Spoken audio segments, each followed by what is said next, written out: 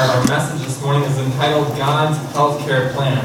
And I know there's a lot of talk in our world about healthcare these days, and the good news, friends, is that God has the best healthcare plan out there. And God wants to give us strength to be able to follow that plan. So let's go ahead and bow our heads this morning as we dig into God's Word. Father in heaven, Lord, we want to thank you so much for this day, Lord. We want to thank you for this beautiful Sabbath day that you blessed us with, Lord. The beautiful sunshine outside, Lord, the beautiful music that we could hear and sing this morning. And Lord, we pray that you are glorified, Lord, by all that is said and done here in our place, in this church, Lord. And we pray, Lord, that as we open your word now, that you would speak to us, that you would help us, Lord, to see what a blessing good health is, Lord, and how you want to have us to be in the best health possible. So, Lord, we pray that you would guide our study this morning and that we would be drawn closer to you through it. We pray in Jesus' name. Amen. So over the last couple of weekends, we've been looking at the different prophecies of the Bible. We've looked at Matthew chapter 24. We've seen the signs of Jesus' second coming. We have looked at the manner in which Christ is coming. We've looked at prophecies in the book of Daniel. We've also looked at prophecies in the book of Revelation. And we've gone to a familiar passage, and I want to go there once again this morning in Revelation chapter 14. And in Revelation chapter 14, we see three angels that come, and they bring a message from heaven to each one of us here on this earth. And it's a message that is especially applicable for the times in which we live. It's a message to help prepare the world for the coming of Christ.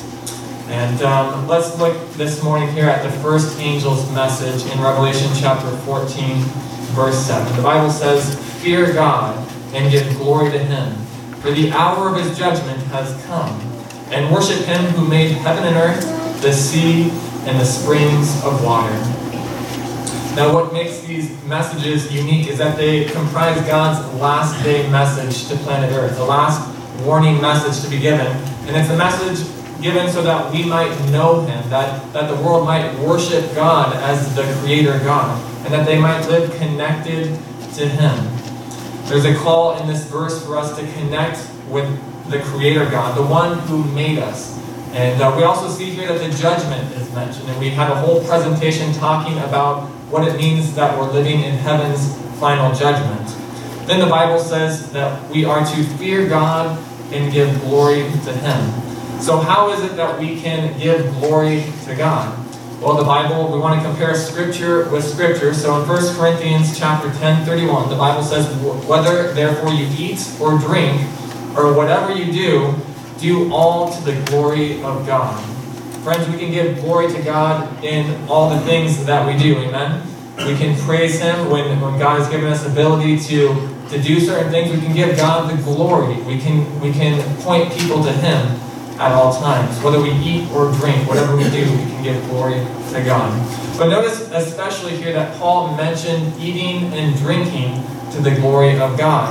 And there's a reason I believe that he said that.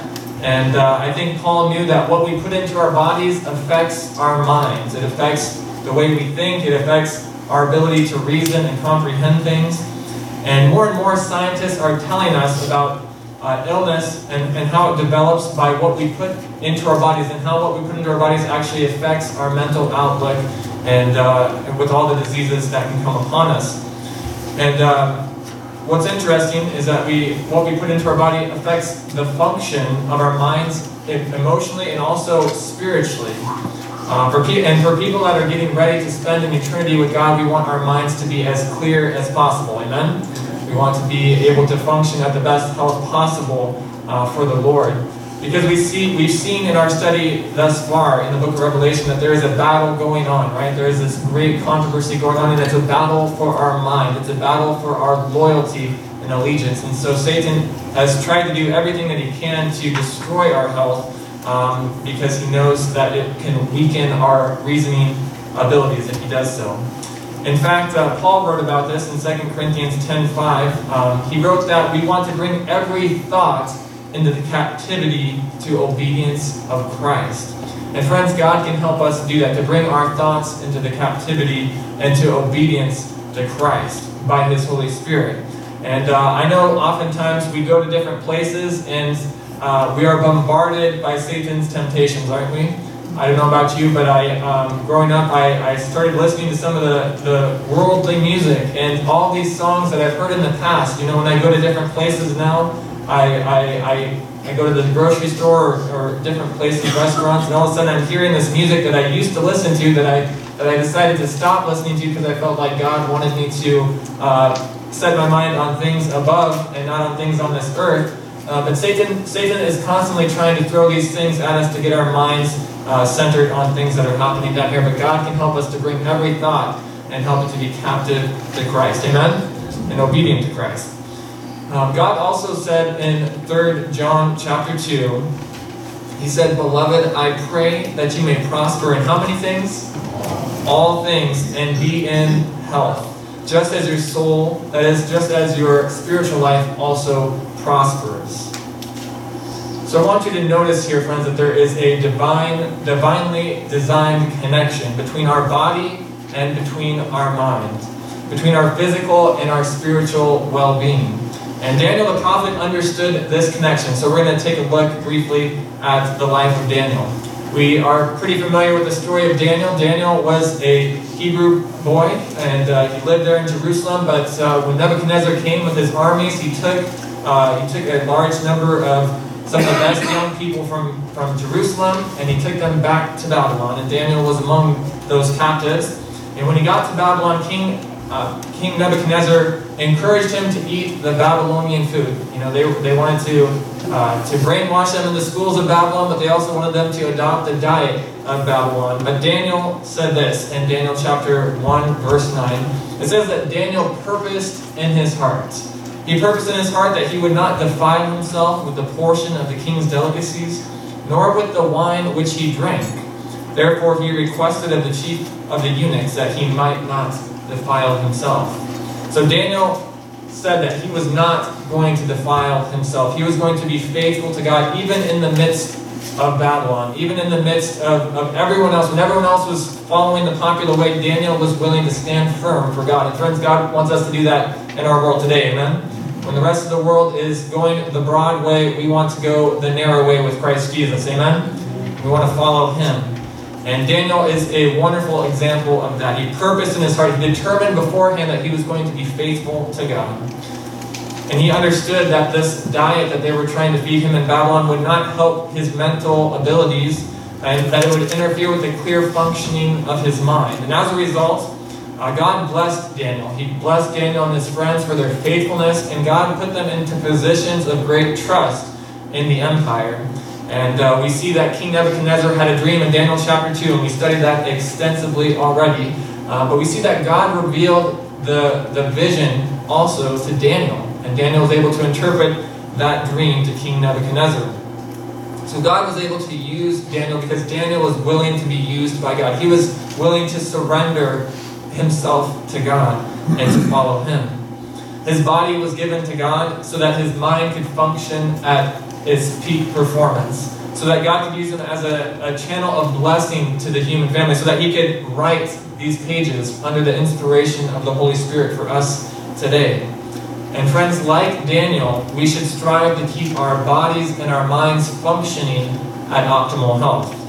Therefore, as Christians, we should avoid using harmful substances, things like drugs. We should not put drugs into our body because that would harm our body, it would harm our mental capacity and damage our mind.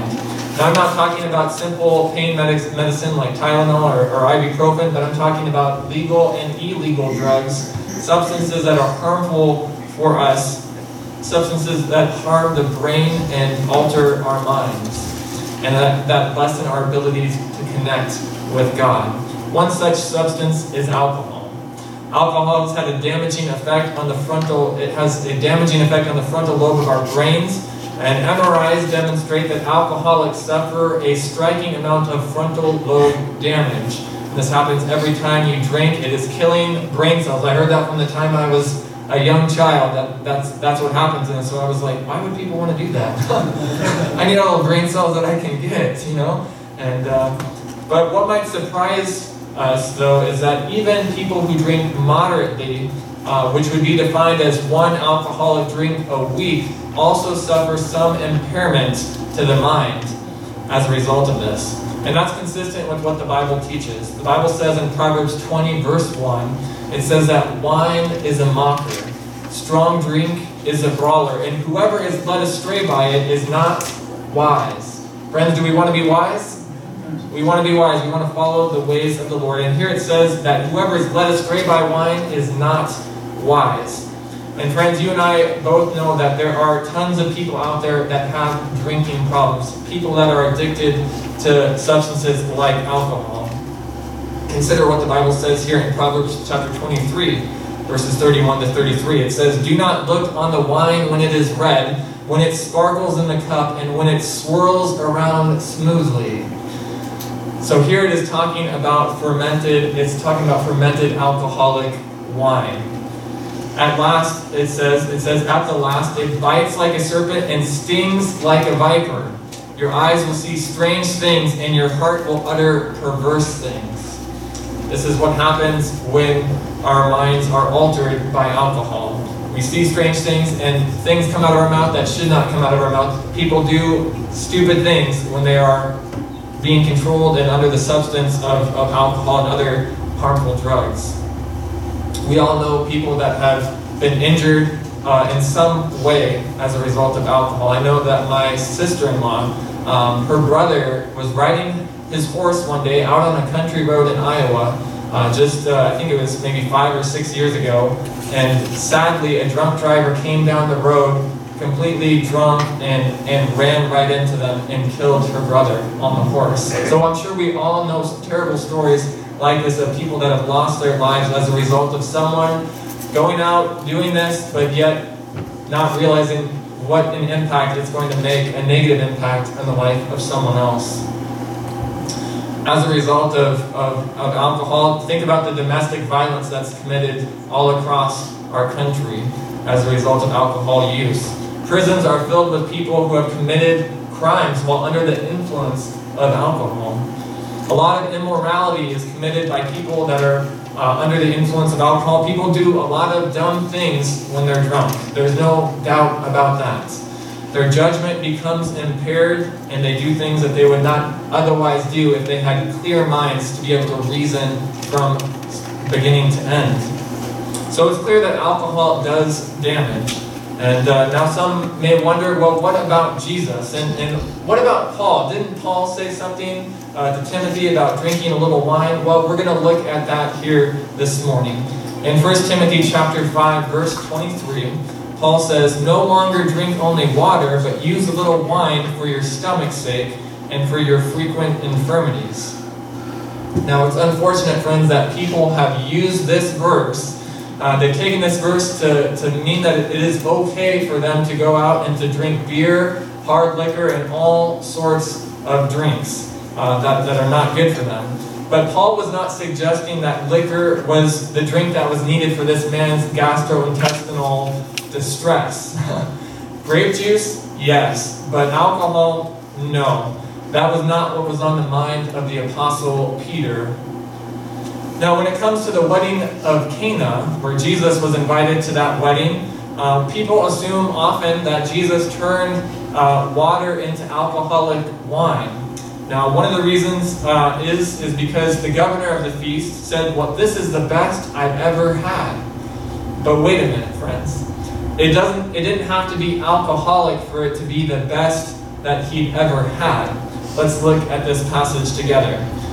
Does it make sense that the one who inspired Solomon to write the words of Scripture that said that wine was a mocker, does it make sense that he would then create 125 gallons of alcoholic wine and get a whole bunch of people drunk at a wedding? It is not consistent with the God of the Bible, friends. The Bible says that Jesus is the same yesterday, today, and forever. God does not change. And so if he inspired the Bible writers to write that, he would not change his mind and get a whole wedding party and all their guests drunk. Christ was the one who made the human body. He knows what we're made up of. He knows everything about us. He has fearfully and wonderfully made us. And he's not going to go and turn around and encourage people to abuse their bodies with alcohol, or even to use a little and damage our body temple. The scriptures don't contradict each other. Jesus certainly was not encouraging the use of alcohol in this passage. And as you read through the scriptures, they are consistent that alcohol is not good for us. Isaiah also made this clear in Isaiah 65 verse 8. It says, "As the new wine is found in the cluster, and one says, 'Do not destroy it, for a blessing is in it,' so will I do for my servant's sake, that I may not destroy them all." So there was a blessing in it when it was in the cluster. That means when it was unfermented. It didn't contain the alcohol level. It had all the wonderful benefits, but without the alcohol there. So you see, friends, one of the challenging things is that in the Bible, when you read the word wine, it doesn't distinguish often between alcoholic and non-alcoholic. It's just translated wine. But in the Hebrew, it's translated, the word is yayin in the Hebrew and oinos in the Greek, with no linguistic differentiation between non-alcoholic and alcoholic. So when a passage uses one of these words, we ought to read the context around it. It's very important for us to read the context in any passage of Scripture that is under consideration. Amen? That's the only way that we're able to understand Scripture. We want to compare Scripture with Scripture. Often an unclear verse is made clear by a more clear verse. You know, Daniel and Revelation shed a lot of light on each other. And so it's important to look at the Scriptures as a whole. So the question isn't, is it right or is it wrong? Because clearly God doesn't want us to be killing our brain cells. So that's pretty obvious. The question is how do you quit if you're involved in something like this, or if you know friends that are addicted to this? Well, let me share this Bible promise in Philippians chapter 4, verse 19. It says, "And my God shall supply all your need according to his riches in glory by Christ Jesus." Is this good news, friends? God will supply all your needs according to his riches in Christ Jesus. And if you or friends that you know, family members maybe, feel like they can't go a day without alcohol, or maybe a week, if they can't imagine spending the rest of their life without drinking alcohol, remember and remind them that God has the power to supply all their needs. Amen? That he can help them with what they're struggling through, and that they don't have to struggle through it alone. There are people out there that can help encourage them and support them in this. So God's plan is not that we suffer or even pretend that a little is okay, because a little is not okay. God can help us to be able to quit. He can give us the victory, amen? Over any kind of addiction, whether it be alcohol or any other harmful substance. Another thing that damages the frontal lobe and hurts our body is also nicotine. Medical researchers at Sloan Kettering Institute, Institute of Cancer Research in New York City, say that each time someone smokes a cigarette, it shortens their lifespan by 14 and a half minutes. And I don't know about you, friends, but I want to live as long and healthy as possible, amen? So I try to, I do not smoke. That's pretty serious. Cuts back on your life expectancy like that. Insurance companies will tell you that non-smokers typically live about 14 years longer on average than smokers. Now, it's true that there's no commandment in the Bible that says, "Thou shalt not smoke." However, there is a commandment that says, "Thou shalt not kill." And smoking can be just a very slow form of killing yourself, really. And that can be the same with any health practice that is harming your body. There are dozens of carcinogens in cigarette smoke, and they do immense damage to our organs in our body and to the organs in which God communicates with us, our frontal lobe. Now, I don't need to go on and on about how bad this is. I know many of you do not struggle in this area, but it's very clear that even the public, the Surgeon General has been telling people for years that cigarette smoke is harmful to people. And if you are struggling with this, I certainly don't want you to feel condemned about this, or if you smoked in the past. God wants to help us all, amen? We're all on a journey, and he's helping us with the different things that we struggle with. And as Christians, we want to encourage one another in the Lord, encourage each other to walk with Jesus and not drag each other down. Here's a key promise that you can claim when it comes to any kind of addiction or any struggle that you're going through. It says in Philippians 4:13, I can do how many things? All things through Christ who strengthens me. Friends, do you believe this? God wants to help you. He wants to strengthen you. He wants to give you the victory over the things that you struggle with. You may feel weak, but Christ will strengthen you. You can be strong in Him. Now, I should also mention caffeine. And some of you may say, well, Pastor, don't go there. Don't go there. But I do feel that I need to mention it, friends, because it is something that is harmful. It disrupts the chemistry of our brains. It tangles with our neurotransmitters that keep our brain in balance. People often think that it helps, but it actually hurts more than it helps. And this can lead to a wide variety of problems. And many medical experts are coming out more and more about this. At the Johns Hopkins School of Medicine, they said this some time ago. They said that caffeine is the most widely used mind-altering drug. Most widely used probably in the world, at least here in America. Dr. James Lane from Duke University said, what we have found is that caffeine interacts with stress and intensifies it. Now, how many of you like stress? Okay, none of you like stress. I know we all have to have a little bit of stress. A little bit of stress is okay, but when you have a lot of stress and then something that you do intensifies that stress, that makes things stressful. And I don't like all that stress. Also, it can give people headaches. I know a lot of friends growing up that really struggled in this, and oftentimes if they didn't get their next fix of caffeine, they would get headaches, withdrawal headaches. And so the question should any Christian be addicted to any drug of any kind? And the answer is no. And if you're struggling with something, God can help you in that area. Amen? And why should we not be addicted to anything? Well, it's because our bodies are the temple of God. The Holy Spirit wants to live in us and use us. And the only thing that we ought to be addicted to, friends, is spending time with Jesus. Amen? Spending time in His Word, spending time in prayer.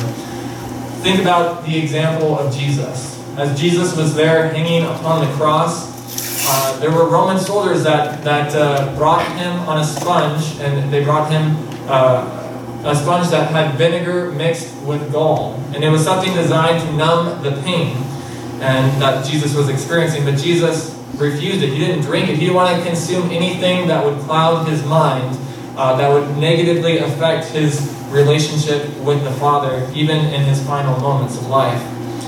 And friends, I believe that Jesus gave us an example that we should follow. Amen?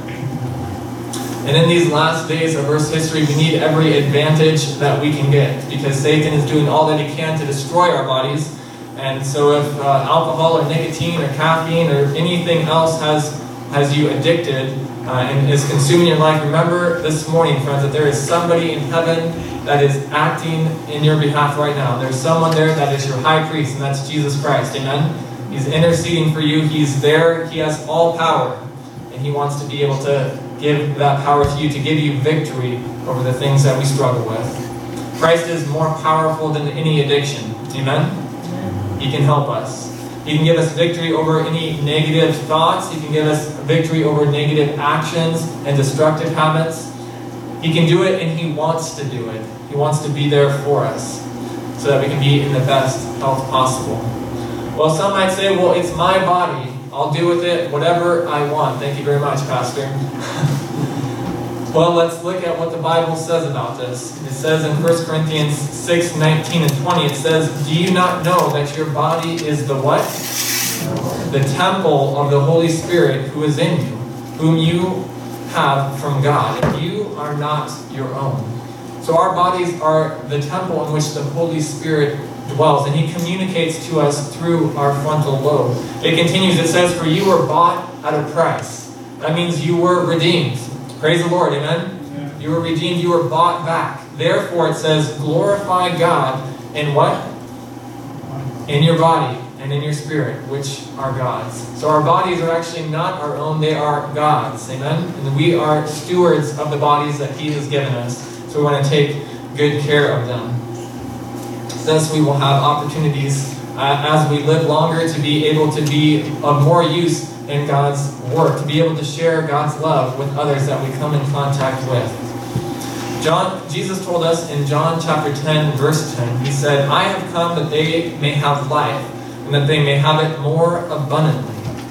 So friends, we know that Jesus came to give us eternal life, but he also came to give us a more abundant life in the here and now.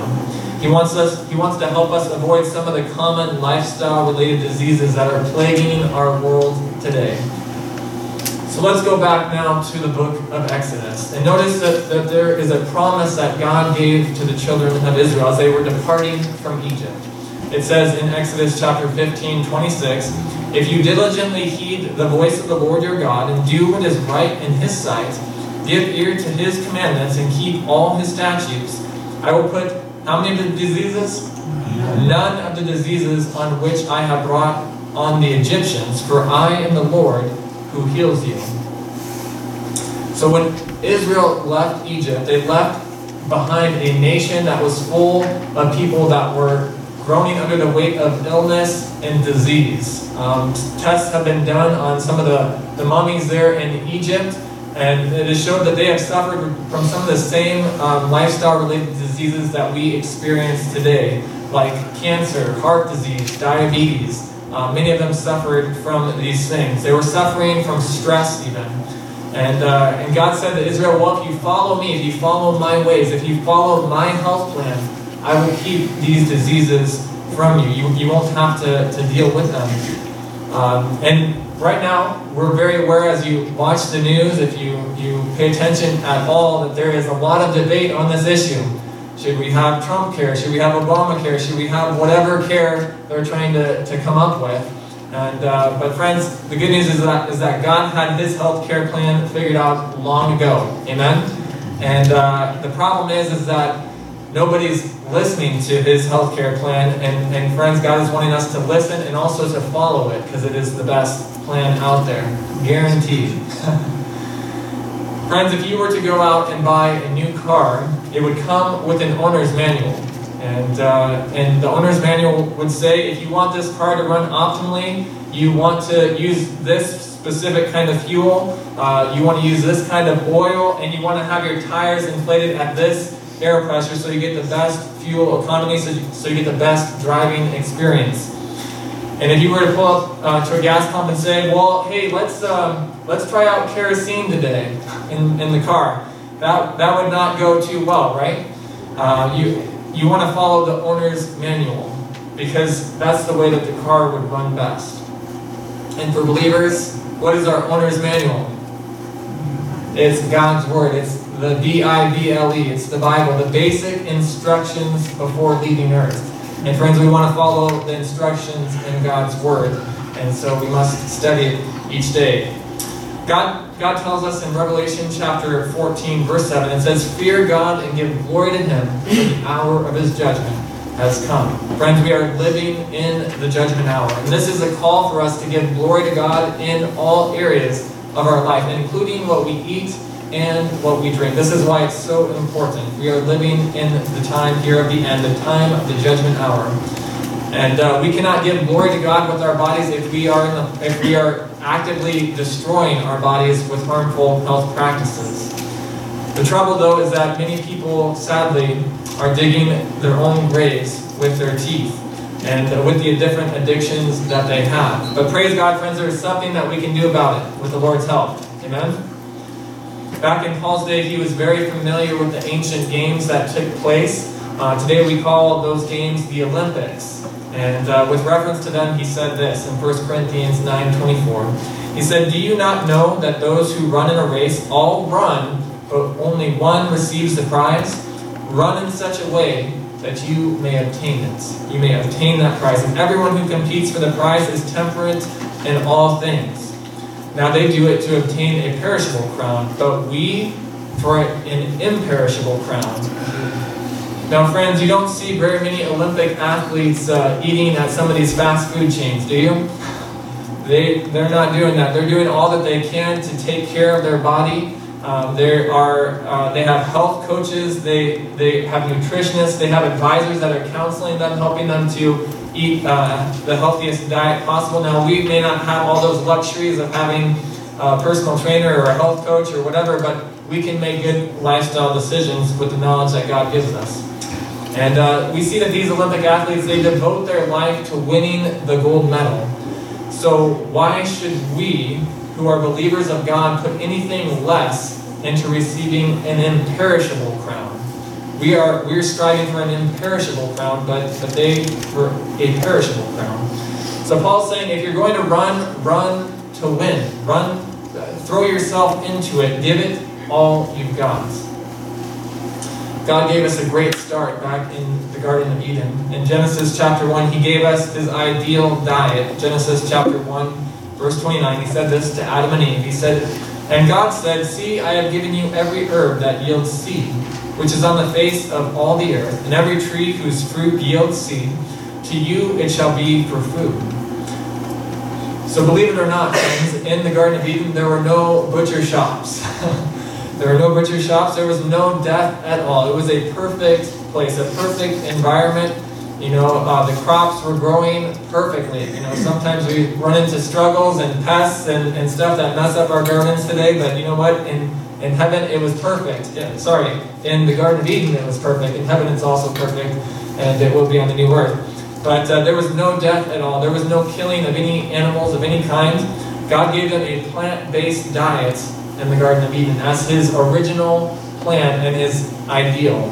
And it sure helped people live for a very long time. When you look at the Bible here in Genesis chapter 5:27, it says, "So all the days of Methuselah were 969 years, and he died." Wow, how many of you would like to live that long? Healthfully. That would be amazing, right? That would be amazing, healthfully, if you could live that long. And friends, I believe that he really did live 969 years. When the Bible says something like this, I believe it, friends. And God blessed them with good health in those days because they were following God's ideal diet. But then when we get down to the time of Noah, there was a change that took place. You read this in Genesis chapter 7, verse 2. It says, "You shall take with you seven each of every clean animal, a male and his female, 2 each of animals that are unclean, a male and his female." So notice that there were 7 of every clean animal and that there were 2 of the unclean animals. And they all got onto the ark. Now after the flood, Noah couldn't just wander out and go to his garden immediately because the world had just been destroyed and the crops needed time to grow. There wasn't much vegetation yet, and so God said, "You may now eat the clean animals if you so choose." And having 7 clean animals, that meant that he had a few extras that he could do that with. And they were able to multiply quicker, of course. Now I want you to notice a distinction that exists here, the distinction between clean and unclean animals. It even predates the nation of Israel. Sometimes people will tell you that these laws of health apply just to the Jews, but this was actually given long before the Jewish people ever came into existence. There were no Jews that got on Noah's Ark. Amen? The issue had to do with our health and well-being. God wanted people to be in the best health possible. So it was not a nationalistic distinction by any stretch of the imagination. But we do read in Leviticus 11 that among the animals, whatever divides the hoof, having cloven hooves, chewing the cud, that you may eat. So this is a principle that God gave to help us to distinguish between what animals are clean and what animals are not clean. And notice that the animal must divide the hoof or have a split hoof in order for it to be clean there. And it must chew the cud. In verse 4, it also talks about camels. Now, camels are not clean, so if you purchased any camel burgers recently, you might want to throw those out. But Leviticus 11 also mentions many other animals. I'd encourage you to go and read it in full, and it is very interesting to see. Now, one of the animals mentioned in Leviticus chapter 11 that comes to be a challenge for many people is found in verse 7. It says, "And the swine, though it divides the hoof, having cloven hoofs, yet it does not chew the cud, it is unclean for you." Now I recognize that this could be a shock to some people, but when you look at it from a medical perspective, you discover that God is trying to do what's best for us. He's not trying to take away all of our fun, and He's not trying to take away all the things that taste good. He's trying to give us what's best. And so one of the reasons that God said this is because ounce for ounce, pork contains more fat than virtually any other meat that's available for people to eat. And if you put pork under a microscope, don't be surprised if you find evidence of trichina larvae, or the trichina worm. Now they can actually burrow into your body and cause great discomfort and cause you to think that you have a wide range of problems. Some years ago there was a news report that aired about a lady who, in Arizona actually, she was having problems. She was having headaches and pain, and so the doctors examined her and said, "You have a brain tumor." And so they decided to go ahead and operate on this lady, and they discovered that it was not a brain tumor after all. It was actually a live worm that was burrowing into her brain, and as a result of her eating pork. So people will tell you when you eat that you need to cook it really well, and they aren't kidding, friends. You need to cook it really well. You just need to avoid it altogether, amen? And then you won't have to deal with any kind of problems like that. This is why God says, avoid this, and I will keep the diseases away from you, the diseases that came upon the Egyptians. And again, that's not just for the Jews, it's for us here today as well. According to Isaiah 66, this will also still be important when Jesus comes again. Let's read what it says here. It says, "For behold, the Lord will come with fire, and with his chariots, like a whirlwind, to render his anger with fury, and his rebuke with flames of fire. For by fire and by his sword the Lord will judge all flesh, and the slain of the Lord shall be many. Those who sanctify themselves and purify themselves to go to the gardens after an idol in the midst, eating swine's flesh, and the abominations in the mouth shall be consumed together, says the Lord." So God puts the hog in the same category as the mouse. But remember, friends, God is not trying to take away all of our fun when it comes to eating. Instead, he's trying to help us to be as healthy as possible. And there are so many wonderful foods out there besides these unclean meats. In Leviticus chapter 11, verses 9 and 10, it refers to things that live in the water, and it gives us a principle to know what things are clean in the water and what things are not clean. The Bible says, "These you may eat of all that are in the water. Whatever in the water has" what? "Fins and scales, whether in the seas or in the rivers, that you may eat." So if it has fins and scales, it's okay. "But all in the seas or in the rivers that do not have fins and scales, all that move in the water, or any living thing which is in the water, they are an abomination to you." Now that's pretty strong language for God to use, an abomination. And there's no example in Scripture where God changed his mind on anything that he called an abomination. We see no verse that says, well, that's not an abomination anymore. Not long ago, there were people that wanted to clean up the Chesapeake Bay. And so they decided that they wanted to put oyster farms out in the bay to help clean up the water. And it worked. It did a really good job. And the water quality improved because of the oysters. It would suck in the dirty water, and it would keep the impurities within itself and spit out the water, thus cleaning up the environment. They were wonderful creatures. God designed them to help clean things up like this, but they were not designed to be eaten. Some of these sea creatures are scavengers as well. And when Navy divers are training, they're told that they should look for the line of crabs when they're trying to rescue bodies from ships that have sank or for whatever reason. And that's because these sea creatures end up feeding on dead matter. And then the Bible says this in verse 13 of Leviticus 11. It says, "And these you shall regard as an abomination among the birds. They shall not be eaten. They are an abomination. The eagle, the vulture, the buzzard," and the list goes on. Friends, I would encourage you to just read the whole chapter sometime. It's very good. So, now, you know how we often operate, though, is that we typically eat what we want to eat, right? We eat what we like to eat. If it tastes good, we want it. If it smells good, we just gotta have it, right? But God wants us to be able to even submit our food choices to Him, amen? And He can help us with that. We want to be guided not just by our desires, not just by our nose and our taste buds. We want to be guided by God's Word and by biblical principles. Now some may wonder, well, were any of these health laws changed when Jesus died on the cross? There are some that say this, but let's think about this for a moment. Think about a pig the day that Jesus died. It's in the day after Jesus died. Now, was the pig the same on the day after as he was the day before? So it would have been unclean the day before Jesus died. Would it now all of a sudden be clean after Jesus died? No, it would not. Jesus, when I read my Bible, it tells me that Jesus came to cleanse sinners and not pigs. Amen? So if it was bad before, it was also bad now. So, but some may think, well, this must still be just a Jewish thing. Well, what would be the difference between a Jewish stomach and a Gentile stomach? There seems to be no difference. There isn't one.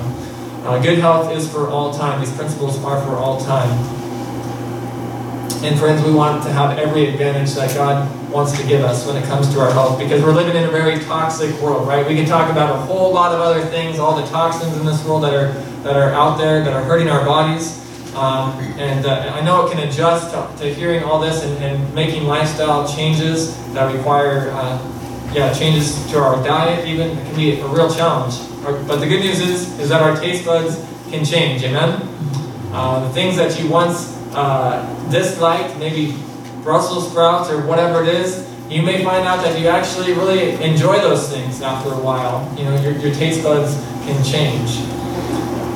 And also, think about this: when you were a Christian, when you became a committed follower of Jesus, Jesus asked you to give up certain things, and you were willing to give those things up.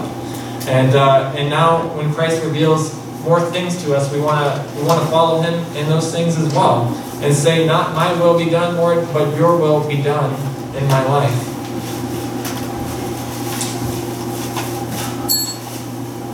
And friends, that's the prayer that we want to pray each day, is that God's will would be done in our life.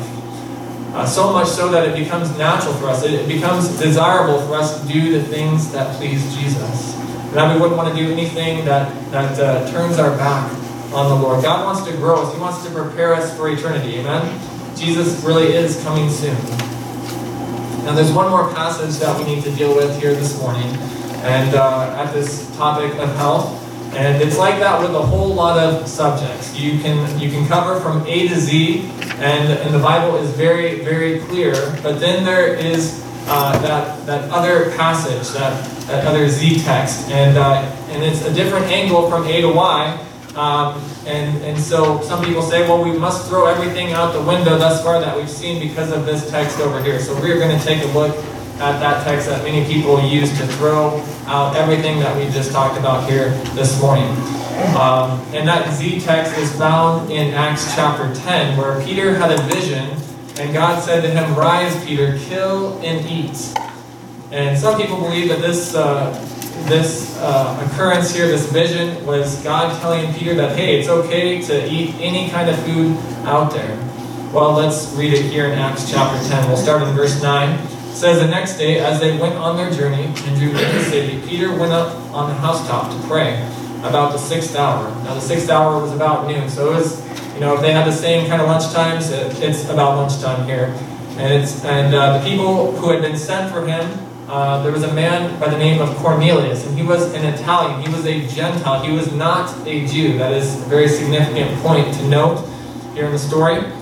And then it says, then he became very hungry, and he wanted to eat. But while they made ready, he fell into a trance and saw heaven opened, and an object like a great sheet found at the four corners, descending to him and let down to the earth. In it were all kinds of four-footed animals of the earth, wild beasts, creeping things, and birds of the air. And a voice came to him, "Rise, Peter, kill and eat." But Peter said, "Not so, Lord, for I have never eaten anything common or unclean." And a voice spoke to him again the second time, "What God has cleansed, you must not call common." And this was done 3 times, and the object was taken up into heaven again. Now notice, Peter did not exactly know what this meant initially, but the next verse it says here, "Now when Peter wondered within himself what this vision he had seen had meant, behold, the men who were sent from Cornelius had made inquiry for Simon's house, and stood before the gate. And they called and asked whether Simon, whose surname was Peter, was lodging there. Now, friends, this text is, I believe, absolute proof that the diet that God recommended back in the Old Testament is still applicable for us today. Jesus' death on the cross did not change anything when it came in regard to our diets. And Peter clearly after this had no intention of eating any unclean meats. If there had been a change, would not Peter have known about it? I believe that he would have known. I think he would have been one of the very first people to find out about this. But there was no change. So what is taking place here? Well, Peter was a Jew, and God wanted the gospel to go to the whole world. He wanted the gospel to go to the Gentiles as well. But some people, like Peter, had issues. Many of them, well, they were Jews, and many of them were, to be honest, they were racist. And they did not like the Gentiles. They did not like the Gentiles. They hated the Gentiles, wanted absolutely nothing to do with them. And so they didn't go out and they weren't reaching out to the Gentiles that God had wanted them to do. And so God sent Peter this vision. And we know, friends, that racism and bigotry and things like that, prejudice, is not confined to any one geographical area in the world. It is an issue. It's not a recent phenomenon. It's just not. So here's Peter. He was bigoted, probably towards the Gentiles. So what did God do? God sent the vision, and he spoke to him, and finally Peter started to get it. And when it says here in Acts 10:28, when he finally went to Cornelius' house, it says, then he said to them, you know how unlawful it was for a Jewish man to keep company with or to go to one of another nation. But God has shown me that I should not call any man. Notice he didn't say any pig or any other unclean meat. He said any man. God told me that I should not call any man common or unclean. That's because this vision was not about clean or unclean meats. It wasn't about diet at all. In fact, it was about sharing the gospel with the Gentiles, not with the Jews only. And then in verse 34 it says, then Peter opened his mouth and said, in truth, I perceive that God shows no partiality. So God shows no favoritism there. So later on in the book of Acts chapter 11, Peter reports this same vision once again to his brethren, telling them that God had opened the way for the gospel to go to the Gentiles. So it's very clear that this vision had absolutely nothing to do with the dinner menu. This had everything to do with how we ought to treat other people. It's about how God wants to reach even the heart of racists and bigots, and to let them know that we're all from the same blood, that we're all created equal in God's sight, and that God wants us to reach and to love everyone. And Peter finally got it. Praise the Lord. And in Psalm 84:11, the Bible says, no good thing will God withhold from those who walk uprightly. Friends, God doesn't want any of us to feel like we're getting ripped off, as though God is taking away all of the good stuff. No good thing will he withhold from those that walk uprightly. He wants you to have the best of the best. He doesn't want you to have those things that will harm you. He wants better for you. It's the enemy of soul that wants to ruin us. He wants to ruin our health. But God has a perfect plan. And while God has a perfect plan, Satan also has a counterfeit. God offers good health. And he says, follow these guidelines and you will be blessed. You will live longer, be happier, and not suffer from so many of the lifestyle-related diseases. Now, friends, science is finally starting to catch up with God's Word in this area, and they're starting to find out that when we follow God's health principles, people tend to live healthier and longer. My wife just picked up a book from the library yesterday on the blue zones. Have any of you heard of the blue zones? There was a gentleman who did research on the longest living people on the planet, and Seventh-day Adventists are one of those people groups. And so he analyzed why and was looking at it, and much of the reason is because of what I'm sharing here today, as well as other health principles that we're probably very familiar with, like exercise, temperance, rest, all of those good things, trusting in the Lord. So science is finally catching up and discovering that that God's ideal was best. So don't let your taste buds be the final authority. Let God be your final authority, friends. You don't want to be wrestling with heart disease or other illnesses if you don't have to. Many of them can be avoided by lifestyle. Now, we do live in a sinful world, don't we? And even when you practice and you do all that you can to follow God's health principles, things still happen, doesn't it? We live in a sinful world that is very toxic, but we can just do the best that we can, amen? And follow God to the best of our ability.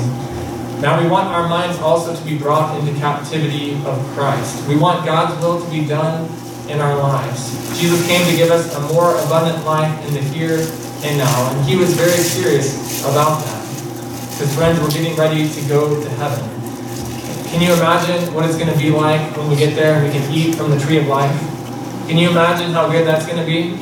I don't know if you've ever had like a really good apple or just some fruit that was like so amazing. Maybe a mango. Maybe you went to some tropical country and you had a mango for like the first time in a country where they're actually really grown. And it was just so amazing. You know, just imagine what it's going to be like once we get to heaven. God wants us to get us ready for that.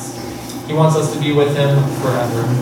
That's why in Romans chapter 12, verse 1, God says through Paul, through the inspiration of the Holy Spirit, it says, I beseech you therefore, brethren, by the mercies of God, that you present your bodies as what? A living sacrifice.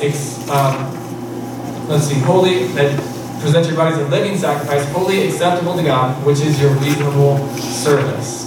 Verse 2, it says, and do not be conformed to this world, but be transformed by the renewing of your mind, that you may prove what is good and acceptable and perfect will of God.